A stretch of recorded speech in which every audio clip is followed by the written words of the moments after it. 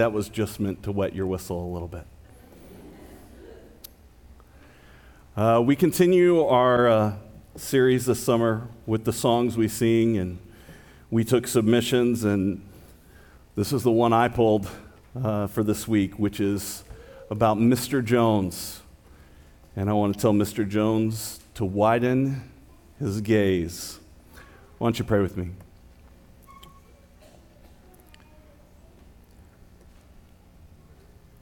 God, we're your people. As we come to you together today, may the words of my mouth and the meditations of all of our hearts be acceptable in your sight. O God, our strength and our Redeemer. Amen. Mr. Jones. In 1993, with the aid of MTV and some dreadlocks that looked a bit too short, a new band burst onto the scene with their song, Mr. Jones, and this band was known as the Counting Crows, and they're still around today. I've actually been fortunate enough to see them in concert. Now, there's a lot in this song, if we were to dig, that you could mine. There are several universal truths present in it, certainly things that would connect with each of us in some way. But I want to focus a little bit on the fact that this is mainly a narrative song. See, this song got popular on the radio. In fact, you couldn't get any of the songs that were released on the radio by the Counting Crows from their album August and Everything After. You couldn't get them as singles. You couldn't buy a single of any of these songs. It was actually a strategy that was employed to boost record sales.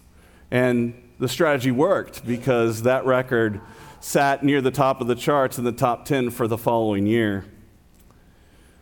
Now, as the song got more radio play, as will happen with songs, there began to become speculation about what does it mean? What's he talking about? Is it a metaphor? Is it him? Who is Maria? Right? There are all these things that are happening, and Adam Duritz, who fronts the band and who wore the aforementioned too short dreadlocks, was interviewed, and he finally got frustrated and said, you know, it's really what it is. There's no deeper meaning. We were sitting at this place, and I wished I had the confidence to go up and talk to a girl. And I thought, if I was famous or special or people knew who I was, then it wouldn't be that hard. Maybe I would have the confidence to do that. Or maybe I wouldn't even have to go talk to the girl. The girl would come talk to me. And this turned out to be true for Adam Duritz as he began dating celebrities. In fact, he dated 2 of the cast of Friends, if you don't know. And he wanted to have confidence. And so I think that this is kind of summarized, or at least where I'm going with this morning, is summarized in the first chorus, and we're going to play that right now, and apologies ahead of time for the sharp cut at the end.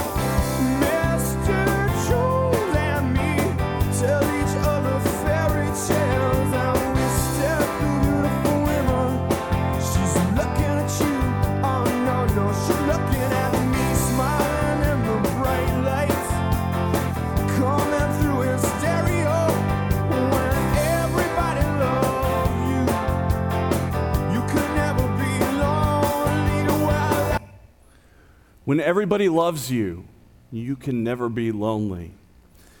Now, in the last chorus of the song, one of the lines is, when I look at the television, I want to see me staring right back at me. And Adam Duritz, as I pointed out, eventually got his wish. But what he didn't know was that this was going to change him. Because as the song is performed live later on, he actually changes and adds lyrics to say that when everybody loves you, it's just about as messed up as you can be. In fact, the song becomes performed in a way where it carries these melancholy tones, almost like a dirge. It's very sad, and you get the sense that that's what's going on because Adam didn't realize what would happen once he got his wish. He might have more confidence. It happened, right?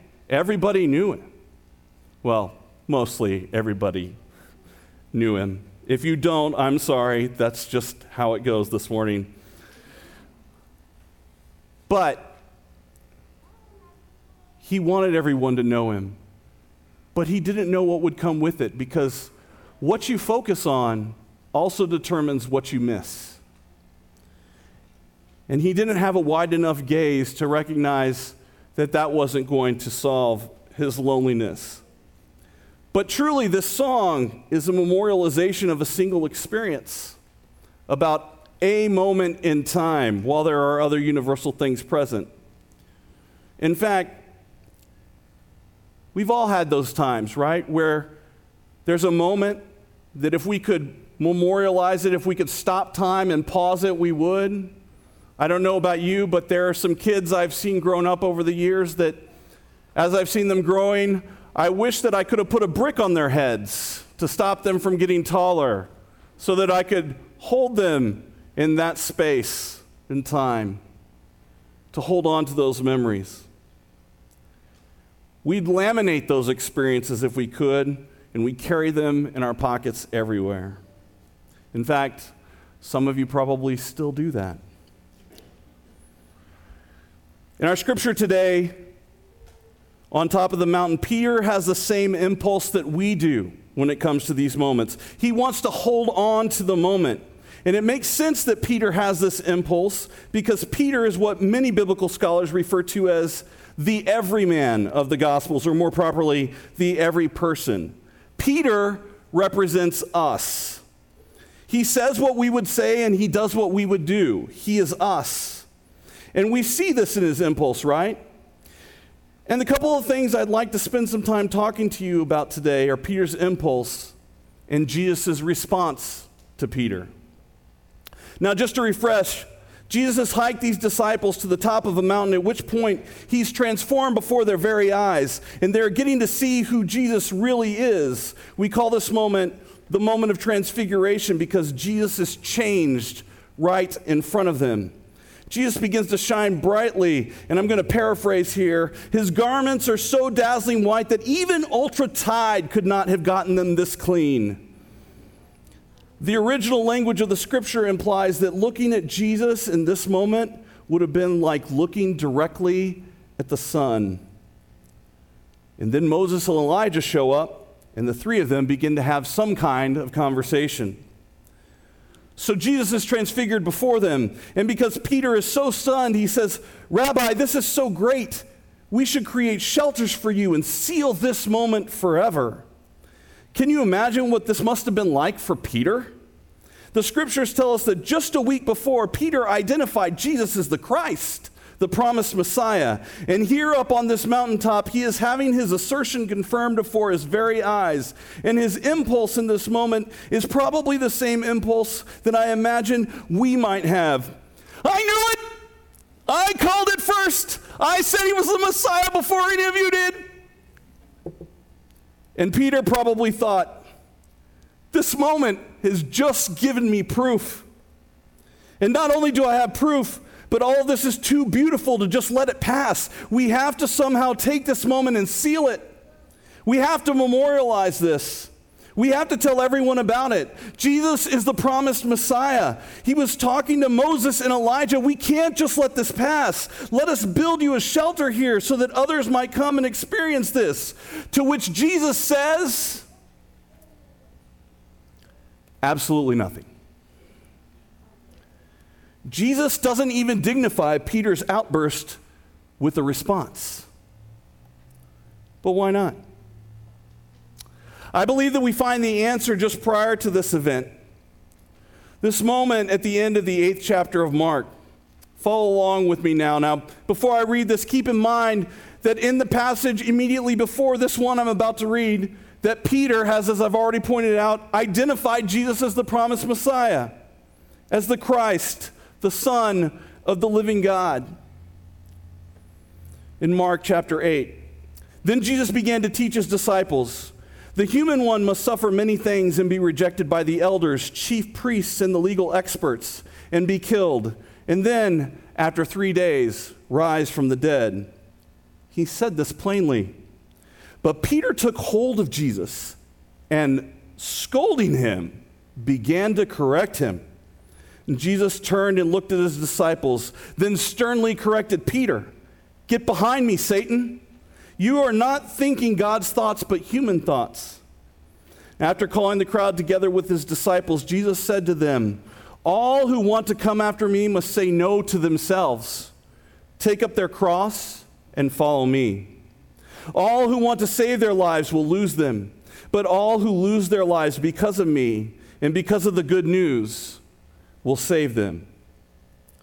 Now back to the mountain. I believe that Jesus ignores Peter on the mountain because he wasn't going to play into their conception of what his kingdom should look like. You see, many of them wanted a Messiah that was going to conquer Rome, that was going to set them free from their oppressors. They weren't yet able to see that the reality that Jesus was proclaiming is one that exists outside the realms of our normal structures and thinking patterns. In fact, this kingdom is upside down. Just consider it for a moment. The reality that Jesus speaks about, the reality that Jesus proclaims in his ministry is one where if someone hits you in the face, you don't hit them back, but instead invite them to hit you again. If someone asks for the coat you're wearing, you give it to them and you give them the shirt off your back too. If someone has wronged you, you must find a way to love them, even if it is from afar. Don't accumulate too much because it's all temporary anyway. If you're going to help people, then help people, but don't tell anyone. If you want to gain life, you must willingly give yours up for others in the same way that he did for us. You see, I think that Jesus doesn't acknowledge Peter's suggestion because he knows that if he does, they will never understand what it means to take up their cross daily. He doesn't answer Peter because if he does, Peter still won't get it. Jesus has already had to rebuke Peter, and Peter has just suggested that they stay in this place, in this moment forever. But now, we find ourselves in a predicament because Peter is us. Peter's us. Because if we're honest, sometimes we all get so caught up in preserving moments that are good, moments where we've experienced God, moments that are worth remembering, because like he did on the mountain, somehow God broke into this time-space continuum as we understand it and gets involved in our lives. Sometimes we get so caught up in a future vision, like Adam Duritz, that we fail to see the effect that it will have on our lives. And it's possible to get so caught up in these moments and wanting to live in them forever that we forget to be present to the other things happening around us. That there are people at the base of the mountain with issues that are seeking Jesus out. Because the scriptures tell us that when they came down off the mountain, that the crowds were there waiting for him. They had come to him for help, for healing, and for teaching. But if Jesus had listened to Peter, if Jesus had listened to us, he would still be on the mountain. We try so hard to keep things the way they are, or to have a vision realized, that we can forget that there are people all around us who need help, healing, and teaching. Because the thing you can't lose track of at any moment is that as Christians, we're servants. We're to take what we gain from these moments and leverage it for our ongoing participation in God's story, in the kingdom that Jesus proclaims. And if my own experience is any indicator, when we do that, when we do what Jesus asks of us, when we deny ourselves, when we give ourselves away to help, heal, and teach, we are helped, healed, and taught ourselves. It's easy to get stuck in moments or in future visions because what we focus on determines what we miss. But I have great hope, and that hope is because of you, the body of Christ. And no surprise, coming from the youth pastor, in particular, young people.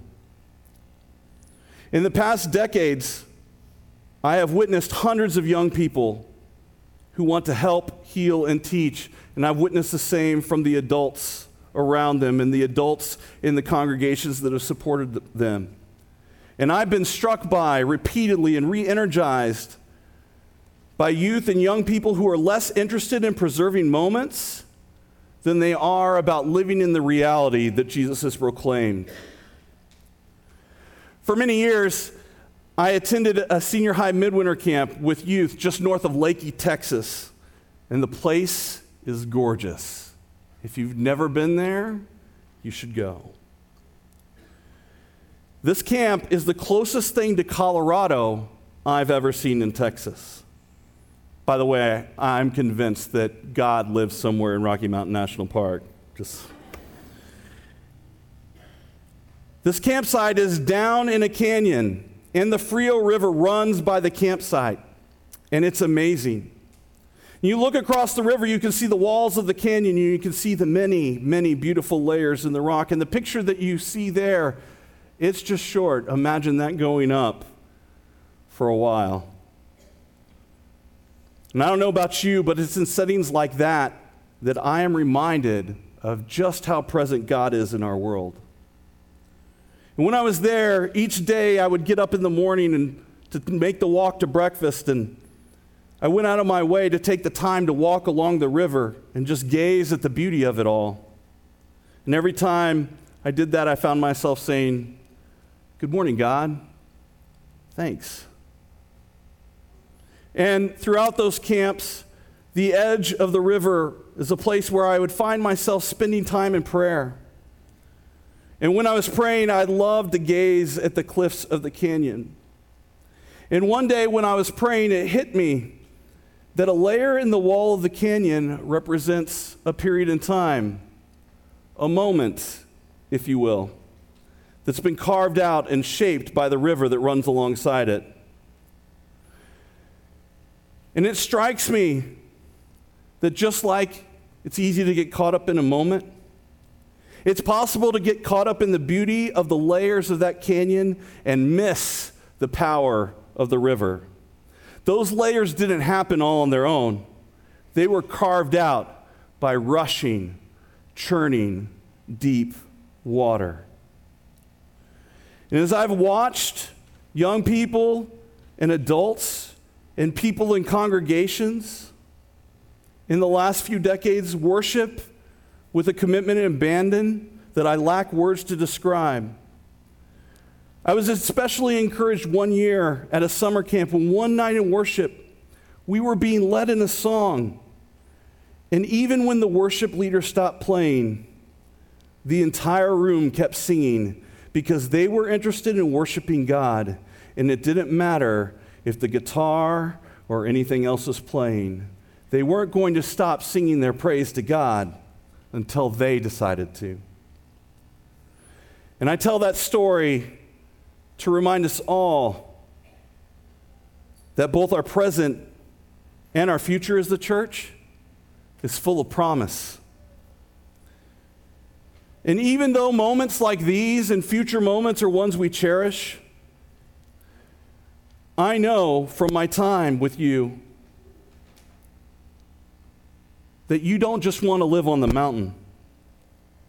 You're people. We are people who want to help those at the bottom who need to be healed. You've all shown me that in moments like that. That even though you can see the beauty and the layers of the canyon, you're much more interested in the power of the river. And because I believe that,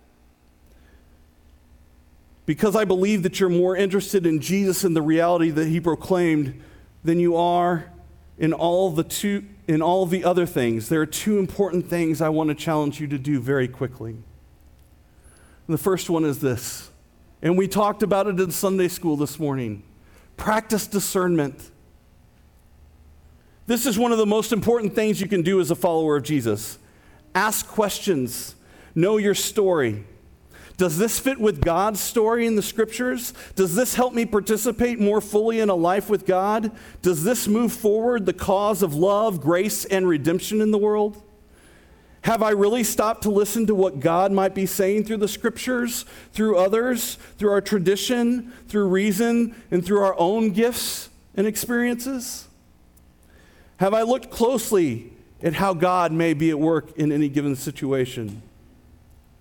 The art of discernment takes practice, so you must find ways to practice. If you ever want to practice with us, join us for God in the Movies sometime, because that's what we do. If you want to get good at discernment, you have to practice. The second thing I want to suggest is practice caring for yourself. This is one of the most important things you can do for yourself as a follower of Jesus.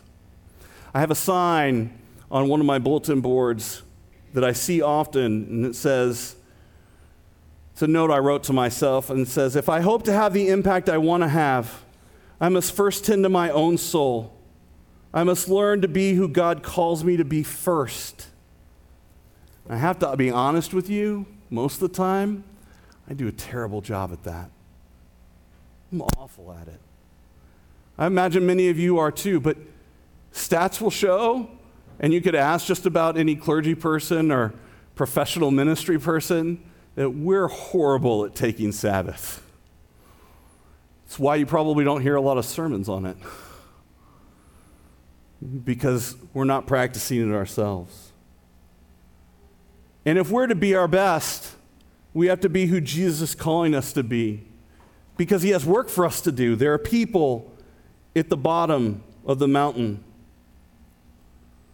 The people who we're leading and caring for will not get our best if we don't find a way to stop, refresh, and listen to what God's saying to us.